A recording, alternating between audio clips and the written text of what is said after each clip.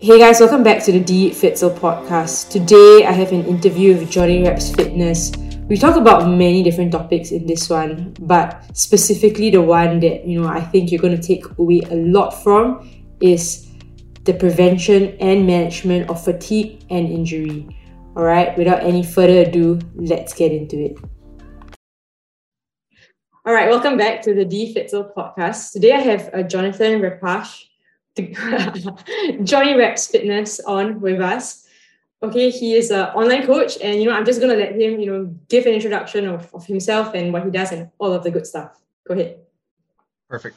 Thanks so much, Darsh. I'm really happy and excited to be on your podcast. I don't do a ton of podcast appearances, so I always love doing them when I get the opportunity. My name is Jonathan Repash, but you do not have to call me that because everybody has always had trouble pronouncing my last name. You can call me Jonny Reps. Find me at Jonny Reps Fitness on all of the social medias if you so please.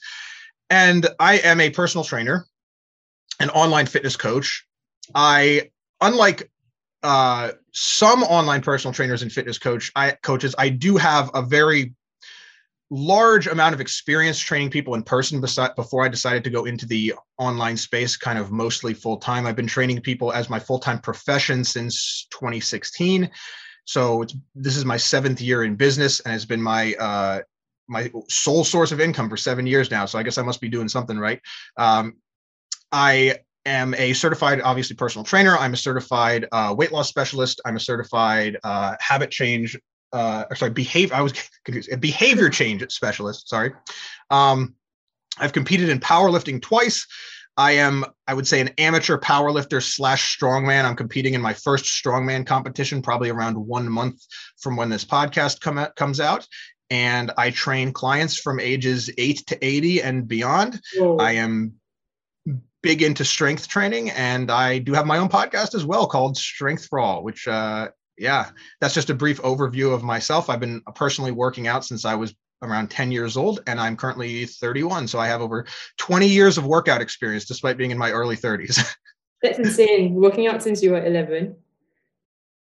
10 or 11. I can't really remember exactly when. That's super long. I mean, okay, I have a couple of questions just like off the bat, just based on like what you just said. I did not know that you were going to compete in strongman. Like what made you decide to go into that, and like how has that journey been? Yeah, so that's actually a great question, and it's a bit of a long-winded response. I hope I'm not going to take too much airtime with this, but when I got into being a personal trainer, I kind of have to give some context of everything. I started out being more interested. I actually got to go even further than that. In the year about 2013, there was this guy named Elliot Hulse. And I'm not sure if anybody has ever heard of Elliot Hulse. He's kind of gone crazy since then, and he doesn't really put out good information anymore. But back in 2013, Elliot Hulse was a fantastic source of strength training information. And he got me to start thinking more about, less about exercising just to look good and more about exercising to actually be strong. And him and another gentleman by the name of Omar Issouf, who you may or may not have heard of, who lives in Canada, Toronto, not too far from me. They were two of my primary inspirations who got me into training in a way that emphasized strength instead of just worrying about how you look, which ironically actually led me to liking the way I looked more. And I feel like creating a better physical result as well when I stopped focusing on only that so much. So when I first became a personal trainer in late 2015, early 16, one of the first things I did was hire myself a strength coach of my own, a guy who was a power lifter by the name of Nigel Morton. He goes by Captain Planet on Instagram. Great guy, fantastic man. He's also a vegan, and he's a strong vegan. And he got me into, he didn't really get me into it. I was already interested in powerlifting at the time, but after training with him in person for a little bit and getting actually like a little bit better at the main powerlifting lifts, which are squats, benches, and deadlifts, I decided to compete in powerlifting. I did an amateur competition, and then I did a bench only competition. And then I had a little bit of a hiatus from training there. And right before the COVID pandemic, I made the decision that I wanted to start training for a strongman competition, because I was like, I could do another powerlifting competition, because I was like, it's been like a year and a half since my previous powerlifting competition. I could go back into that, but it really didn't interest me too much because I didn't have like the first powerlifting competition was okay. The second one, I just completely didn't like at all. I didn't have like a lot of fun at either of those. Not to say that I didn't have any fun or that they were bad, but I wanted to try something different. So in 2020, I started training for a strongman competition that was supposed to happen in April. I started training in January. It was supposed to happen in April, but it got canceled because of the COVID pandemic, and it was really never rescheduled. And now we fast forward to now over 2 years later. Finally, I found another strongman competition that I am able to compete in. And I'm going to compete in it because I just want to dip my toe in that water and see how I do. And, it's also a little bit more exciting than powerlifting in that there's 5 events in a strongman competition versus 3 events in a powerlifting competition. In the powerlifting competition, for those of you who aren't aware, you have 3 lifts. You have a squat, a bench press, and a deadlift, and you get 3 attempts at each lift to lift the heaviest weight that you can for a single repetition. So it's very uniform, and every powerlifting meet is exactly the same. Strongman competition, on the other hand, is 5 events, and at every single strongman competition you go to, those 5 events are going to be different. For example, the one that I'm going to has what's called, I'll give you 2 examples of 2 of the events, an axle bar clean and press ladder, where I have to lift 3 axle bars, which are thick barbells of increasingly heavier weight, pick them up and press them over my head. I have to do all 3 of them in under 1 minute. And the person who gets them done with the best time wins that event. And another one is a car deadlift, where we're actually deadlifting a car on a trailer for as many reps as possible in 1 minute. So, and these events can be just about anything in strongman, from literally they could be anything that's really like a test of strength that is measurable, that you could then quantify and stratify against other competitors. So I decided to get into strongman basically because I wanted a change of pace off of powerlifting, and it's a lot more like dynamic and interesting than powerlifting is to me. So many thoughts, like, and so many, I don't know, directions that we could take this, but just how important is it like for you to like have a goal? And it seems like, competing, whatever it is, right, is something that like really works for you, right? How important is that for you in like, staying on point with like whatever it is? Or is it just like, by nature, you just enjoy competition? Like, so actually, it's really interesting. It's like, I really don't enjoy competition. Like I don't enjoy like competing with other people, because there's always to me, and this might just be like a complex that I have personally, there's always one of 2 options that comes out of competition. One is I win, and then I feel bad that I beat everybody else. Or 2, the more likely option, I lose, and then I feel bad that I didn't win, right? So that's usually the more likely option for myself. But the thing is, I'm not really drawn to competition because I don't really find satisfaction in defeating other people. Like, I find satisfaction in bettering myself, right? So in that aspect, the competition to me is almost more like I want to test myself to see how good I can do. And I want to test myself to not even like, in a macho mentality of like, I want to be the strong guy. It's more of like, I just want to have the competition as kind of like an anchor point to like pull me toward a goal to be pulled toward. Not to say that you can't work on goals if you're not going to be in competition, but sometimes it can give you the kick in the ass that you need to move you forward if you have some sort of end point. My one other kind of caveat to that, though, would also be that when you do set yourself a goal, sometimes you do get overly fixated on sometimes specific numbers, whether it's like an amount of weight to lift or specific body weight that you want to hit or whatever else, that sometimes you lose sight of what the actual goal is, which is, for almost everybody, I think, who exercises, their actual goals are, I mean, anybody who's alive, their actual goal is they want to live a long and fulfilling life, right? So like, I think there does get a point where like sometimes you do get a bit too caught up in those goals if they are too over encompassing, because bring it back down to earth every once in a while. The ultimate goal really is we want to live a long and fulfilling life, and you want to be happy with that life, right? Not like, oh boy, I'm really disappointed that I only squatted 200 kilograms. I wanted to squat 205 kilograms, right? Like that doesn't fucking matter. Yeah, totally. Like function is definitely like important, and like just health and longevity is also something that like I guess rarely gets like looked at when we are always just chasing like numbers in the gym or numbers on the scale. So definitely important perspective. I want to like talk a little bit about like just your idea or your just take on like, why, and you've been doing this for like a long time. So like, why do you feel like, evidence-based like approach to fitness and maybe even nutrition, right, is important? Yeah. So also another good question. And also another question that obviously has several grades of nuance to it. So like, similar to like having a goal that can anchor you or pull you toward progress, having evidence can kind of like, or following evidence-based practice in training or anything really can draw you closer toward like, if there is such a thing, the ultimate truth, right? Like the actual like answer to this question. Because my perspective on it is all of these like answers to things that we have, like, what's the best program for raising your squat? Like, what's the best approach for losing weight? What's the best, combination of training and diet that optimizes health? It's not like so much of, and this is why like fad diets, like the ketogenic diet and stuff. I'm sorry if anybody listening to this follows any of these diets, but why I think they're complete BS is because it kind of ascribes to the idea that there is one ultimate true answer, and we have already figured out that true answer. And the diet industry or the medical professionals or the big pharma doesn't want you to know this secret. That's not true. Like, we don't have like a big ultimate answer to like anything. I'd like to think of evidence as like following evidence-based practices, just kind of pulling you closer toward the ultimate truth versus like the evidence is the ultimate truth, right?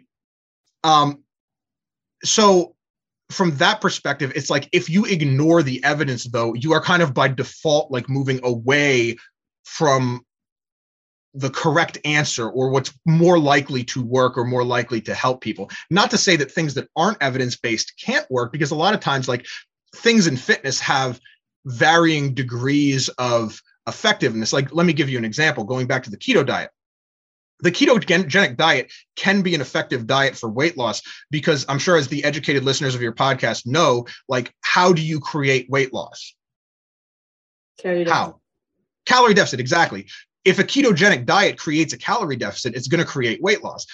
But is the ketogenic diet going to be the optimal, most diet you're able to adhere to the most? Is it going to be actually, like, statistically, is it going to be most likely to improve your health? Is it going to be good for performance?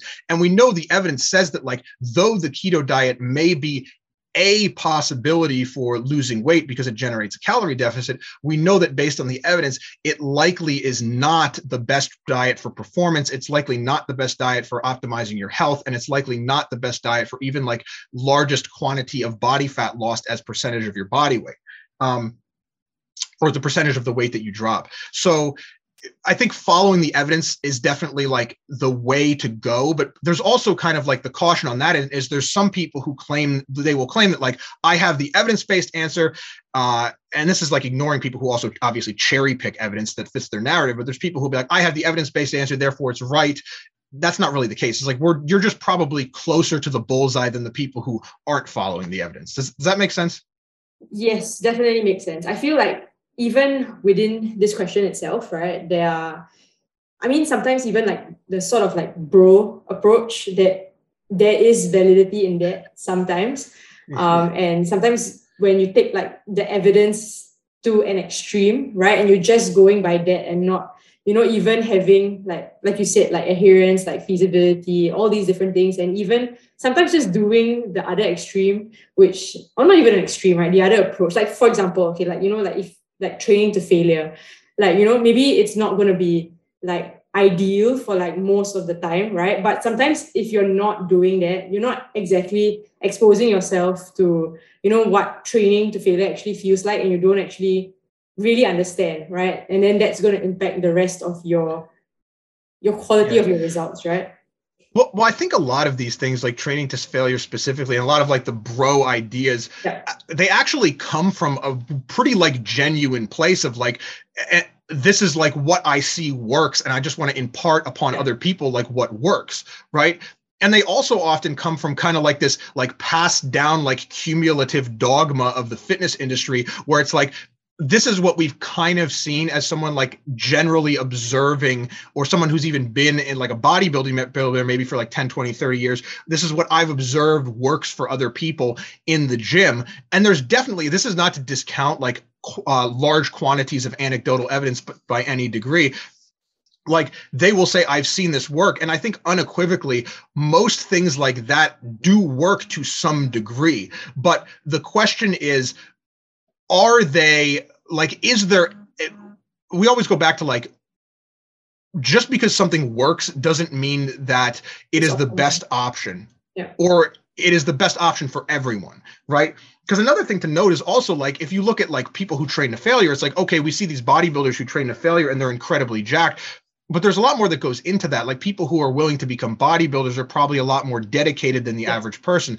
They're probably a lot more interested in going to the gym regularly.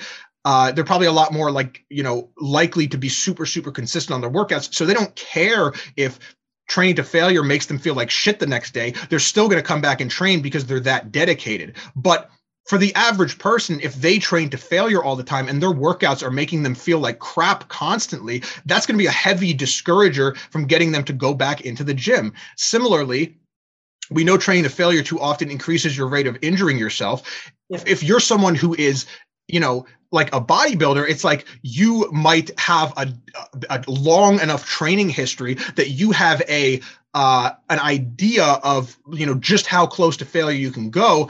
But on top of that, even like, there's a lot of bodybuilders who are constantly hurt. There's a lot of powerlifters. There's a lot of strength athletes who are constantly hurt because possibly one of the reasons is, well, A, they're pushing their body to the absolute limit because they want to be the best at their sport or endeavor.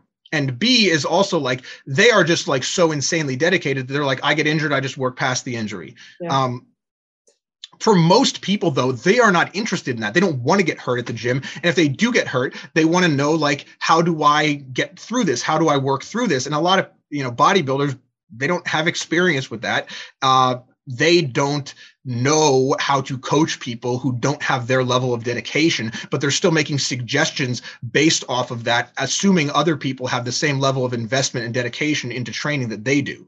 Yeah. And even if you might up front, I would say the number of people who I've seen that have the ability to maintain that for a very long period of time is astronomically low. Like the people who are giving fitness advice on the internet are usually people who are like in that astronomically low percentage of people. And again, if they're basing their advice off of solely their own anecdote, it's not going to work for most people. Yeah, totally agree. To sort of change topics a little bit, and then I want to come back to this, so follow along. I feel like people, and just generally like the idea of like, strength, hypertrophy, right? All these things kind of get like locked together, right? And people kind of assume that they are like similar goals. I mean, there is overlap, and I just want to like, have your view on that, like strength, performance, even like hypertrophy, fat loss, that kind of thing. Like how would you explain this to like the lay person, that this is like not everything is exactly the same? Right. So you're talking about, just to clarify, kind of like a correlation between like strength and hypertrophy, which is muscle growth. Yeah, because because normally like most people who are clients, right, if they come to us, right, I mean, it's totally fine, right? They want to get into the best shape of their life. I mean, that's going to be a bit more like hypertrophy focus. And then, of course, your nutrition. But at the same time, sometimes it gets taken to a little bit of an extreme if they are like, as in strength is, of course, it's going to happen, right? But how do you like separate that, right? For somebody who is just starting out, like, and explain that, if you just want to pursue strength completely, then you need to go down this route. And if you want to, pursue like, just purely like, you know what I mean? Yeah. I think there's a lot of topics here that we could delve into, but let me just ask you this real quick, Darsh.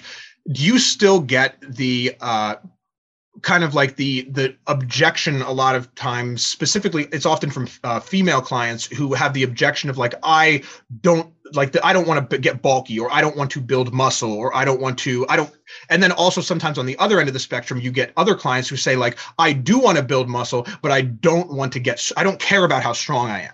Right. Yeah. I think that might be what you're talking about, is kind of some of that interplay there. Yes, definitely. Yeah. Yeah. So I'll address the second part first. Is if there's people who are like, if they're interested in only building muscle and they don't care at all about getting stronger, I would say that's cool. Like, that's a great goal to have. I would say, like, without injecting my own personal experience and opinion into it, if you only train for hypertrophy and you never train with a goal of ever getting stronger, you are artificially limiting your muscle growth potential. Now, this isn't to say that if you train for strength, you're going to maximize hypertrophy. That's not true either. But if you only train for like muscle gain without a concern for strength, you are limiting the amount of muscle you can grow. So in that respect, I would argue that strength training is a part of hypertrophy training, or it should be if you want to maximize muscle growth. On the other side of things, if you say, I just want to get stronger, and I don't care about, like, if you're like, I want to be a strength athlete, or I'm just training for performance or whatever, or if you're one of those people who doesn't want to get bulky, quote unquote, right? And you're more interested in the health benefits of training and or just getting stronger generally, I would say that when you strength train, the result of strength training is going to be muscle growth. But how visually bulky that makes you look for the average person who's doing strength training is not going to be very big.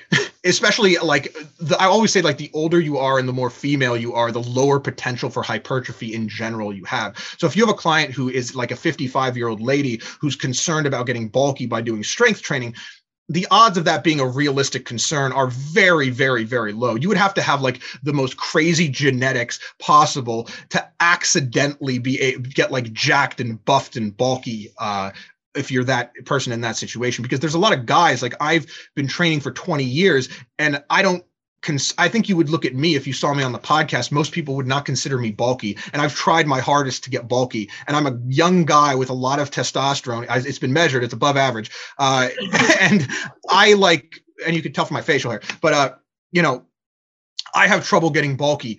So especially, again, also if you're in a hypocaloric state, like you're trying to lose weight and you're consuming less calories than are required to maintain your body weight, you're not likely to gain much like noticeable muscle that's going to make you look bulky when you're in a weight loss phase, right?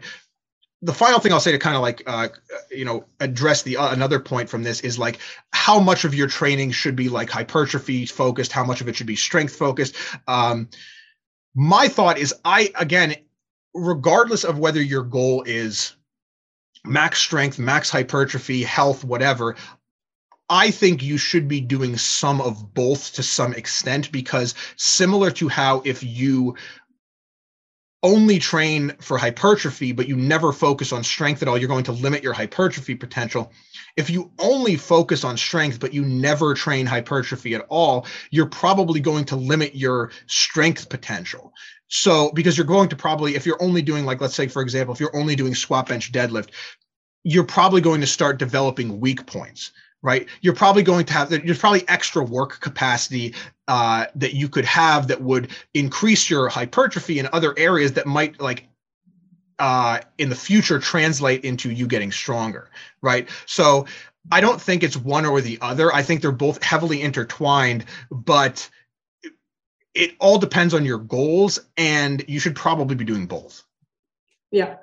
So you would, combine sort of both like hypertrophy and like strength rep ranges kind of like in the same mesocycle, or do you like to, sort of jump between like phases of like, strength and then to hypertrophy phase? Like, what's your preference for yourself?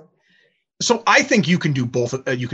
I think I would personally say this. I think the current data on like if you have to do like a periodized program where you spend some time on like strength, sometimes on hypertrophy, some time on like endurance, whatever that means. Like they'll say like the higher rep endurance, like muscular endurance ranges. I'll say first of all that every rep range builds muscle. Like there's no such thing as like a hypertrophy rep range of like 8 to 12 reps or something. That's completely made up. But like every rep range builds muscle to some degree. But the idea that you need to like periodize your program into these distinct phases to maximize muscle growth or maximize strength, I don't think that the current evidence supports that. I think you can have a concurrently periodized program. I think you can have a linearly periodized program. You can have a program that implements like all rep ranges and all strength ranges. Now, I do think that if you're like someone who wants to compete in powerlifting or strongman, as you get closer to your competition, your training needs to get more specific to your sport. Like case in point, like I'm doing a lot more like deadlifting, like trap bar deadlifts, because I'm doing a car deadlift for my strongman competition. So that's similar to that. I'm doing a lot of like loading events. Like I did sandbag loads today because there's a sandbag keg stone medley in my strongman competition. So getting more specific toward your goals, if you do end up competing in something, gets very, very important when you get closer to competition. But outside of that, I don't. And I do also, like, I have clients who's like, okay, we want to focus more specifically on this thing during this phase. Like we might have a phase where like we're going to focus more on volume. We're going to focus more on like 3 rep sets or 5 rep sets or whatever. But I think like overall, it's kind of context dependent. And if you look at it, if you have a well-formulated program that's linearly periodized, concurrently periodized, if you use RPE, if you're into that, if you've heard about, delved into our rating of perceived exertion at all, I think if you look at all of them, all of those programs can actually be fairly close in their effectiveness. So I don't have a preferred choice on any of those specifically. I kind of implement it on a client by client basis and a goal by goal basis. Yeah. Okay, that's awesome. You kind of talked a little bit just now about, I mean, even like in relation to your strongman and everything, like injury prevention and like fatigue. Want to dive like a little bit into this? Like, could we just start off like, just define fatigue, right? And then we can go from there. Right. Awesome. So I would define, there's like medical definitions and there's like, intra-training definitions, like how do you define fatigue while you're training? Like sometimes you'll see on a program, it will say perform reps until fatigue, right? Well, what does that really mean? I often look at fatigue in the context of chronic fatigue. Like what is the cumulative effect? And this is when we get into like, if we can really go deep into the weeds and talk about like the biopsychosocial model of like pain, right? Which essentially, if you're not aware of the biopsychosocial model, it says that there's biological, psychological, and social factors that all affect how much pain you might feel if you get an injury, or even if you're not injured, like how much soreness you might get from training, or how sluggish you might feel after training, or how tired you might feel after training. So I would just like to kind of set the groundwork and say that how you feel after you train is not always a direct function of exactly the quantity and weight of what you are doing, right? I might deadlift, 315 pounds for 3 sets of 5 one week, and I might deadlift 275 pounds for 3 sets of 5 the next week. And the 275 might actually hit me harder than the 315 did, simply due to the fact because maybe I was more tired that week. Maybe I didn't have as much time for that workout, so I was rushing. Maybe I didn't get enough sleep that week. Maybe my nutrition was off. Maybe I'm just psychologically drained. Maybe I have a lot of social events that are happening and I'm a very big introvert, so it's making me really anxious. All these things can play together into making the fatigue experience that you get from training higher or lower than what the actual quantity of weight rep sets that you're doing are, right? That's kind of the groundwork I would lay. When it comes to establishing like what is fatigue, I would just define fatigue as all of, like loosely, I would define it as all of the negative fitness adaptations that happen as a result of training. Now, what do I mean by negative fitness adaptations? I mean things like soreness, stress, injuries, pain, tiredness, like all of the things that when you think like I feel like negative effects from working out, even like psychological distress, I would put that in the bucket of what defines fatigue or what is fatigue, right? Versus positive fitness adaptations, which are things like getting stronger, building muscle, losing body weight if that's one of your goals, or losing body fat if that's one of your goals, improved body composition, improved performance, improved cardiorespiratory fitness. Those are the positive fitness adaptations, right? So we want to, when we're training, have our training designed in a way where all of those positive fitness adaptations happen at a higher rate than the negative fitness adaptations. And if you don't, you're in a state that many people might colloquially define as overtraining, which is also, I have a problem with that, but we could talk about that at a different time. Yeah. Okay. So that's interesting. I mean, because usually when I look at fatigue, right, as in I would obviously just, from like textbooks and all those things, obviously just like a lot of like local systemic, a lot of training specific variables that it hardly really look at like, other factors. But of course, like, we look at like biofeedback. So it's definitely important. But I think that, what you said is a lot more fuller, right? Because you even including like psychologically, right? That's not really something that like I would, include normally, but it's good to think about. How would you, sort of like go about like detecting and sort of like managing this fatigue for online clients, for yourself? Yeah. Right. So I would kind of look at it in two places that you can identify and manage fatigue. One is kind of like during the workout, and the other is systemically, just everything that's going on. And I have a great example of myself personally of something happened very recently that was a very good example of poor fatigue management during the workout. Well, it was probably other stuff during the workout, and then also after, or in the events leading up to that. So what can you do during the workout? One of the things that you can do is you can start implementing a style of training called my first. Let me just go back and say my first introduction to this thing called submaximal training was through, again, a guy named Omar Isuf. And I didn't even really think about any of this beforehand. But the idea of submaximal training is that you are training at a level that is not your maximum performance. Like you are not, like very few times are you going into the gym and actually performing reps till failure, or performing the most weight you could possibly lift. Or if you're doing like something like a box jump, jumping like absolutely as high as you could possibly jump. Or if you're running as fast as you possibly could on the treadmill, right? Very seldom are you actually doing that. Instead, you're often training below your peak performance. This isn't to say you're not like giving 100% during the workout. Like you're giving 100%, but it's just you're stopping a little bit shy of failure, right? Like if you could run 8 miles an hour for 5 minutes, maybe we're going to run 8 miles per hour for 4 minutes would be one. Like I'm not saying that that's a good training protocol to do, but I'm just saying that would be an example of submaximal training, right?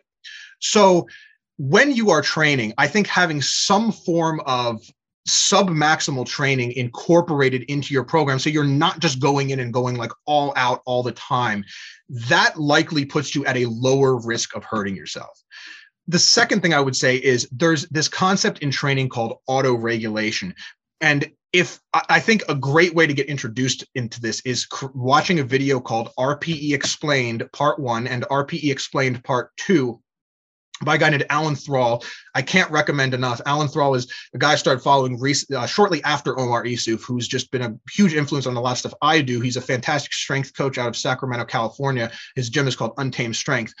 And his videos, RPE Explained Part 1 and RPE Explained Part 2, explain this much more in depth and eloquently than I'm going to explain it right now. But essentially what RPE is it's called rating of perceived exertion. And it is on a scale of 1 to 10, with 1 being essentially minimal, 0, close to no effort, and 10 being maximal all-out effort, could not have done another rep, could not have done another second of like a running exercise or a plank or something.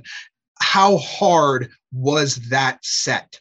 Now, an important thing to note about RPE is a moving target, and it is kind of like an organic number. Like if you get in the gym and I say, I deadlifted 415 last week, therefore this week, and that was an RPE of 8, therefore this week I'm going to be able to lift 415 and it's also going to be an RPE of 8.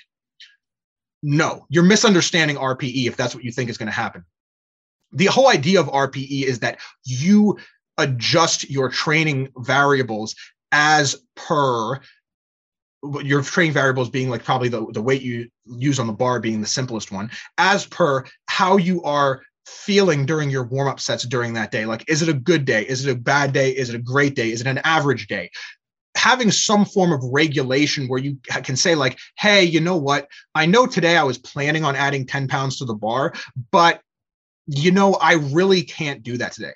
The thing with RP is it requires like a little bit of honesty with yourself about your performance. Like you can't just like, for lack of a better term, be a baby and say like, you're just not going to do it because you just don't feel like it, right? It's more like subjectively assessing like where you are versus where you were last week. And it is an art and it does take some time to get used to, but the data on RPE currently suggests that it's just as effective as like percentage progression or linear progression. And it's also probably more effective at preventing injury risk. So big scale view, things you can do in your session: incorporate some form of auto regulation and don't train maximally often. Those are the two biggest things you can do to prevent injury in the session. Outside of the session, following a program that kind of introduces you to these concepts and starts getting you a little bit more comfortable with them is a good idea. Being on some type of structured program that's structured but not like overly rigid is also a good idea. And also being okay with the idea that you can tweak things as you are, performing. Like if you see like you're on the squat program and you're supposed to be adding 5 pounds weekly, but you see like it's like a 6-week program, you're supposed to add 5 pounds every week, but by the third week you already failed a set. That's an indicator that the negative fitness adaptations are outweighing the positive fitness adaptations. Like cumulatively and structurally, we have to look at like where those negative fitness adaptations are, what they're doing, and if they're creating like a larger impact on you and they're happening at a faster rate than the positive ones are. And if they are, like, okay, maybe we need to make some adjustments on the way your program is. And oftentimes that just looks like, that also does look like adding in like some form of auto regulation like RPE. Yeah. Do you see like that going the other direction? So for example, like, people just using like RPE and, actually because they're not, prioritizing like recovery out of the gym, sleep, these sorts of like very basic things, which people take for granted, right? And that being the reason. I think most clients actually do want to push in the gym. So potentially no, but do you see that happening also where people like, maybe they don't prioritize these things and then, they go into the gym and they can't actually, perform at that level that, maybe that program calls for, but it's not due to a failure of, everything you mentioned, but, really due to things that they're not doing and not prioritizing that are not training related, right? Right. Well, so that's one of the things about RPE is I find that it actually opens people's eyes up to the fact that they're not doing those things seriously. Like instead of going to the gym and just gutting it out every time, and like no matter how they're feeling, like, sometimes hurting themselves, and then they'll demonize the exercise. Like they'll be like, I hurt myself when I was deadlifting, so therefore deadlifts are bad for your back. Instead of that, it'll have them realize kind of the impact that all these other variables have on their training and the impact that they have on their overall feeling and well-being outside of just, I'm going to go to the gym and I'm going to lift heavy, or I'm going to go to the gym and I'm going to like work as hard as I possibly can. So I find that oftentimes, like you certainly can use RPE as an excuse to be lazy in the gym. Like you can be like, well, today is an RPE of 8, so that means I'm only going to lift 5 pounds, right? But it's like, okay, you're not really like honestly using RPE there. The other thing I like about RPE is it really puts the power in the hands of the person who's using the program. It really empowers you to like say, hey, I'm a trainer and Darsh is a trainer, and we might have a certain level of expertise beyond what you have. But at the end of the day, there's no like magic rocket science to this. It's like you can adjust your training program as per you, right? Like we're giving any training program we're giving you is a guideline.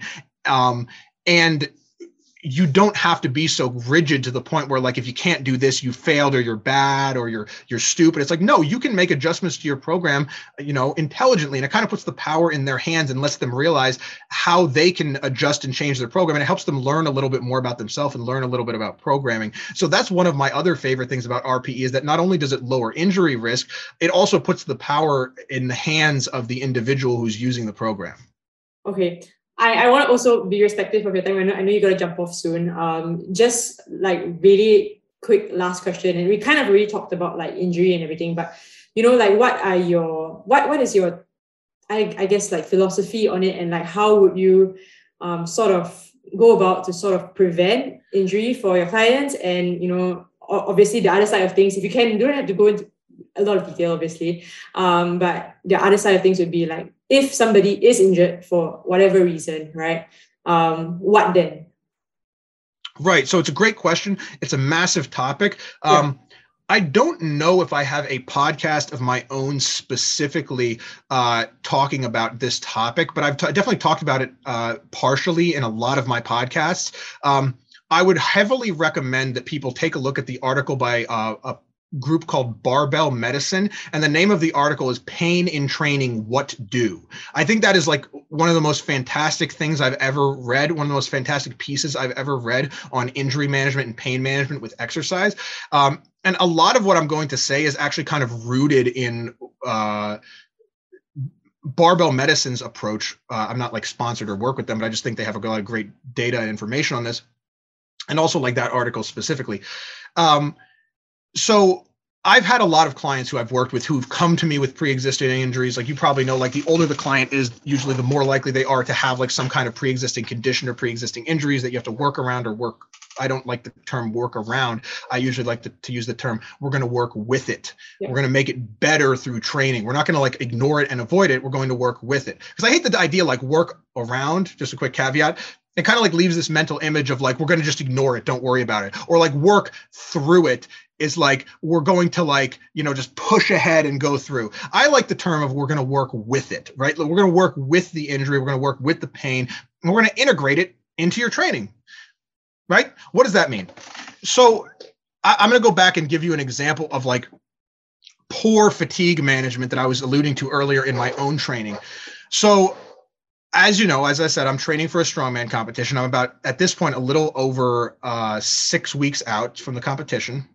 And I had trap bar deadlifts on my program last Wednesday. And I go, all right, I squatted like very heavy before I did the trap bar deadlifts. And I actually squatted heavier than I've squatted in, I don't even know. It might have been the heaviest I've ever squatted for reps, to be honest. And after I was done, How heavy was that, by the way? Not that heavy. I was doing like between 315 and 375 for like sets of like between 2 and 5, right? Okay. Like I've had heavier singles than that, but I've never really done like volume work with that much weight, right? And I go after I'm done with that, I go to do trap bar deadlifts because that's usually my accessory lift after squats on that Wednesday. And I go, I don't really have much time, so I'm just going to go like 1 plate, 2 plates, 3 plates, 4 plates, right? Up with like almost very little rest between sets. So, the trap bar weighs 65 pounds. 1 plate is 155, then 245, then 325, then 425, right?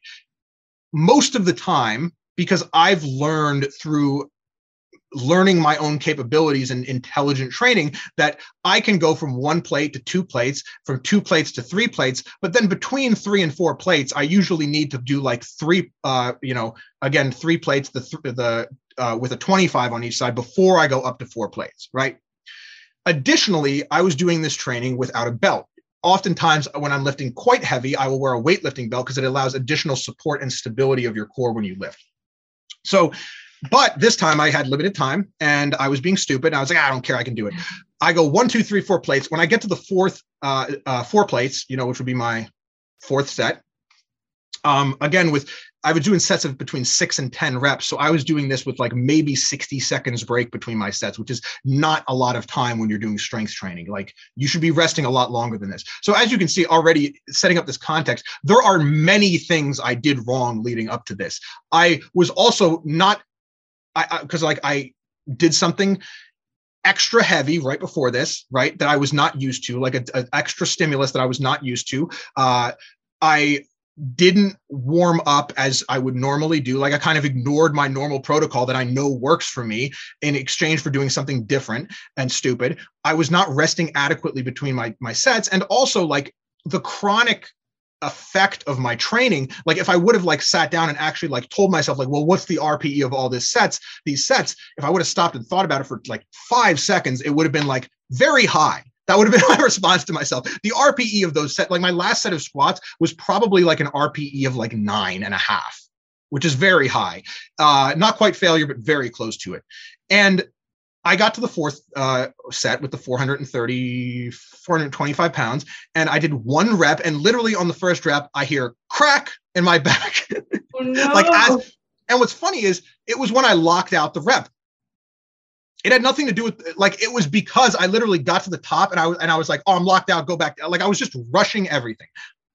And I was like, I could tell, I was like, I'm not going to go for a second. I was planning on going for 6 reps, but I was like, I'm not going to go for a second rep because I'm in this busy powerlifting gym surrounded by a bunch of people. Also, another thing, probably a bit anxious about like looking stupid, right? So I go, I'm literally going to make it look like I was just doing a heavy single and then I'm just backing down and taking weight off. So I did that. I made like no I wish I would have had it on video because I made no, in my mind, there was no inkling that I did anything wrong. It was like, I'm going for a heavy single.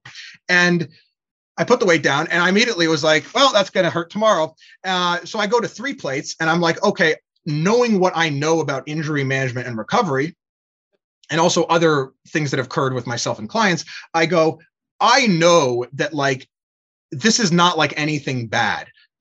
I would also recommend another video worth watching is a one called, I think it's called I Hurt My Back, What Do I Do by Alan Thrall. Or I Tweak My Back, What Do I Do? Something like that. Another great video. But knowing what I know about injury and injury management, I was like, I know that like if I set this weight down and I just like go away and like I'm not going to lift, again, I'm not going to do any more deadlifts today, I am creating the most negative possible psychological and social environment in my mind that would likely increase my pain experience from whatever this is, right? And I'm like, quick assessment. What would it be the likely thing that would happen from this experience, right? Like, did I like herniate a disc in my back? Probably not. Did I like break my back? I mean, if I was able to like walk around and move around, like I can flex and extend, I can go side to side, whatever, fine, right? It's just like starting to get stiff and painful. So I'm like, most likely I just like something cracked and like one muscle like did something to like grab that. And I might've like strained a muscle or something, right? Likely answer, right? We go with Occam's razor, right? You ever heard of that? I don't know what it'd be called. It's kind of like a logical thought experiment. It's like whatever solution requires the least assumptions is likely the correct solution unless you're presented with other data. Right. So Occam's razor, it requires only one assumption to get to, I probably just strained a muscle in my back. Right. Versus like herniated a disc. It's like, well, you know, if I herniated a disc, like there would be like protrusion. It's like spontaneously herniating discs has happening during deadlifts. It's like, that doesn't really happen anyway. It's usually the result of a bunch of other things. I know I'm getting really deep in the weeds right now. Let's pull it back. So anyway, what I did was I just went to 3 plates and I did like a set of, I don't even know, a few reps. And then I went to 2 plates and I did some reps. And then I did a couple more sets with 2 plates. It was feeling a little bit better. I went up to 275 or no, to 285. And then I went to 300 pounds. I did a couple more sets and it was right. Next day, it was quite sore and I was stiff and I couldn't bend. I couldn't turn. But on Friday, on my bench press day, I actually decided to do some more trap bar deadlifts. I worked up to 3 plates, 335 pounds, did some sets there. And then on Saturday, which is actually my deadlift day, I went to 355 and did like a bunch of sets of, I was very rushed on my Saturday workout too, but I mentally implemented RPE into my program. I said, okay, I am not going to lift beyond an RPE of 8 today. And I hit 355 for 10 sets of 2 every minute on the minute. And I'm getting very detailed with my training here. But the general idea is I implemented RPE and auto-regulation and self-regulation of my training to not avoid the movement, but to just keep that movement introduced into how I am training in a way that is not too threatening, but also empowering to help strengthen the area and not create additional problems. So then today I got to the gym and I did my strongman training and I got to a farmer's deadlift, which is basically a trap bar deadlift. And I deadlifted 460 for 3 sets of 4 on farmer's deadlift. And it felt great. I'm still slightly sore from this on Wednesday, but I'm now 5 days down the line and my performance is pretty much back to baseline and or possibly even higher because I was only planning to go to 425 there. And I was at 460 today, right? Which was even heavier, another like 35 pounds heavier actually. So the moral of the story is like, if you do, well, read that article, Pain and Training, What Do, and watch that video, I Hurt My Back, What Do Now by Alan Thrall. And also that when you do have a tweak or an injury or something that you don't really know exactly what it is, one of the worst things you can do is entirely avoid that movement and do nothing. One of the best things you can do is keep doing that, because I've deadlifted 4 times in the last 5 days. Literally, I've deadlifted Wednesday, Friday, Saturday, and Monday for 4 times the last 6 days, whatever, 6 days or 5 days. And one of the worst things you can do is just avoid movement. And the last thing I would say is also tell yourself keep positive thoughts, because what would you do if your bicep was sore from training? Like, what would you think, Darsh, if your bicep is sore from training? What would I think? Wouldn't you think something along the lines of, I just had a sick bicep workout, right? I had a great bicep workout, right? But when we have certain things like back and knee and shoulder pain, we tend to think like it's automatically a bad thing, right? I just think of it as like, you know what? It's just a pain or a soreness that happens from training. Why is my bicep any different from my back or my shoulder or any of these other things? They're all muscles and tendons and joints and ligaments in there. Why would I do anything different for a back tweak than I would for just like having a sore bicep from training? Yeah, it's true. I think there is a lot of fear that is, just there, just from hearing people get injured and all of that. But definitely what you said is going to help, right? People like actually work through and like not just be avoidant of this whole thing, and just skip out on training altogether. Yeah. Okay. And that's a huge topic to get into. But again, I can't recommend enough, like check out Barbell Medicine and their work on pain and RPE. And also that Alan Throw video. Okay, I am going to let you hop off. I'm going to link to I'm going to have to listen to this podcast again once more, and then listen to all the things that you mentioned, and then give all the links. So I'm going to do that. I'm also going to link, all of your stuff. So I'm not going to waste your time anymore and ask you to, give your closing statements and all of that. So just want to thank you again for, just coming on, and I want to wish you like all the best for like your strongman competition. I hope that goes amazing and she'll be safe and, fun. So thank you again for coming on. Thanks, John. Awesome. Thanks so much. I can give a closing statement too, if you'd like. Okay, go ahead. Yeah, so you can check me out on Instagram at Jonny Reps Fitness. It's JONNY. There's no H _REPS_fitness. I'm sure the links will all be below. You can check me out on TikTok, which is actually where I'm the most active at the same thing, JONNY _REPS_fitness. And you can also check me out on YouTube. I'm on like all the social medias at the same thing. And then my podcast is called Strength for All, available on all of your favorite podcasting platforms. And hey, one final plug. I do also have a free home workout program that if you go to my website, johnnyrepsfitness.com, I'm sure you can find the free program tab on there and get that. Awesome. I will link everything. Thank you again for your time. Awesome. Great talk. Thanks for having me on. Episode of the DFitso podcast. Thank you so much for listening. I hope you enjoyed the episode, and if you did, please leave a 5-star review if you haven't already. They help a lot more than you know. And if you have any questions, feel free to reach out to me. Shoot me a DM on Instagram. I would love to connect, or jump in my inbox. I'm going to link all of these things below so you know how to reach me. I'd love to get connected with you and help you out in any way that I can. Alright, that's it from me. Have a wonderful day, and I will talk to you soon.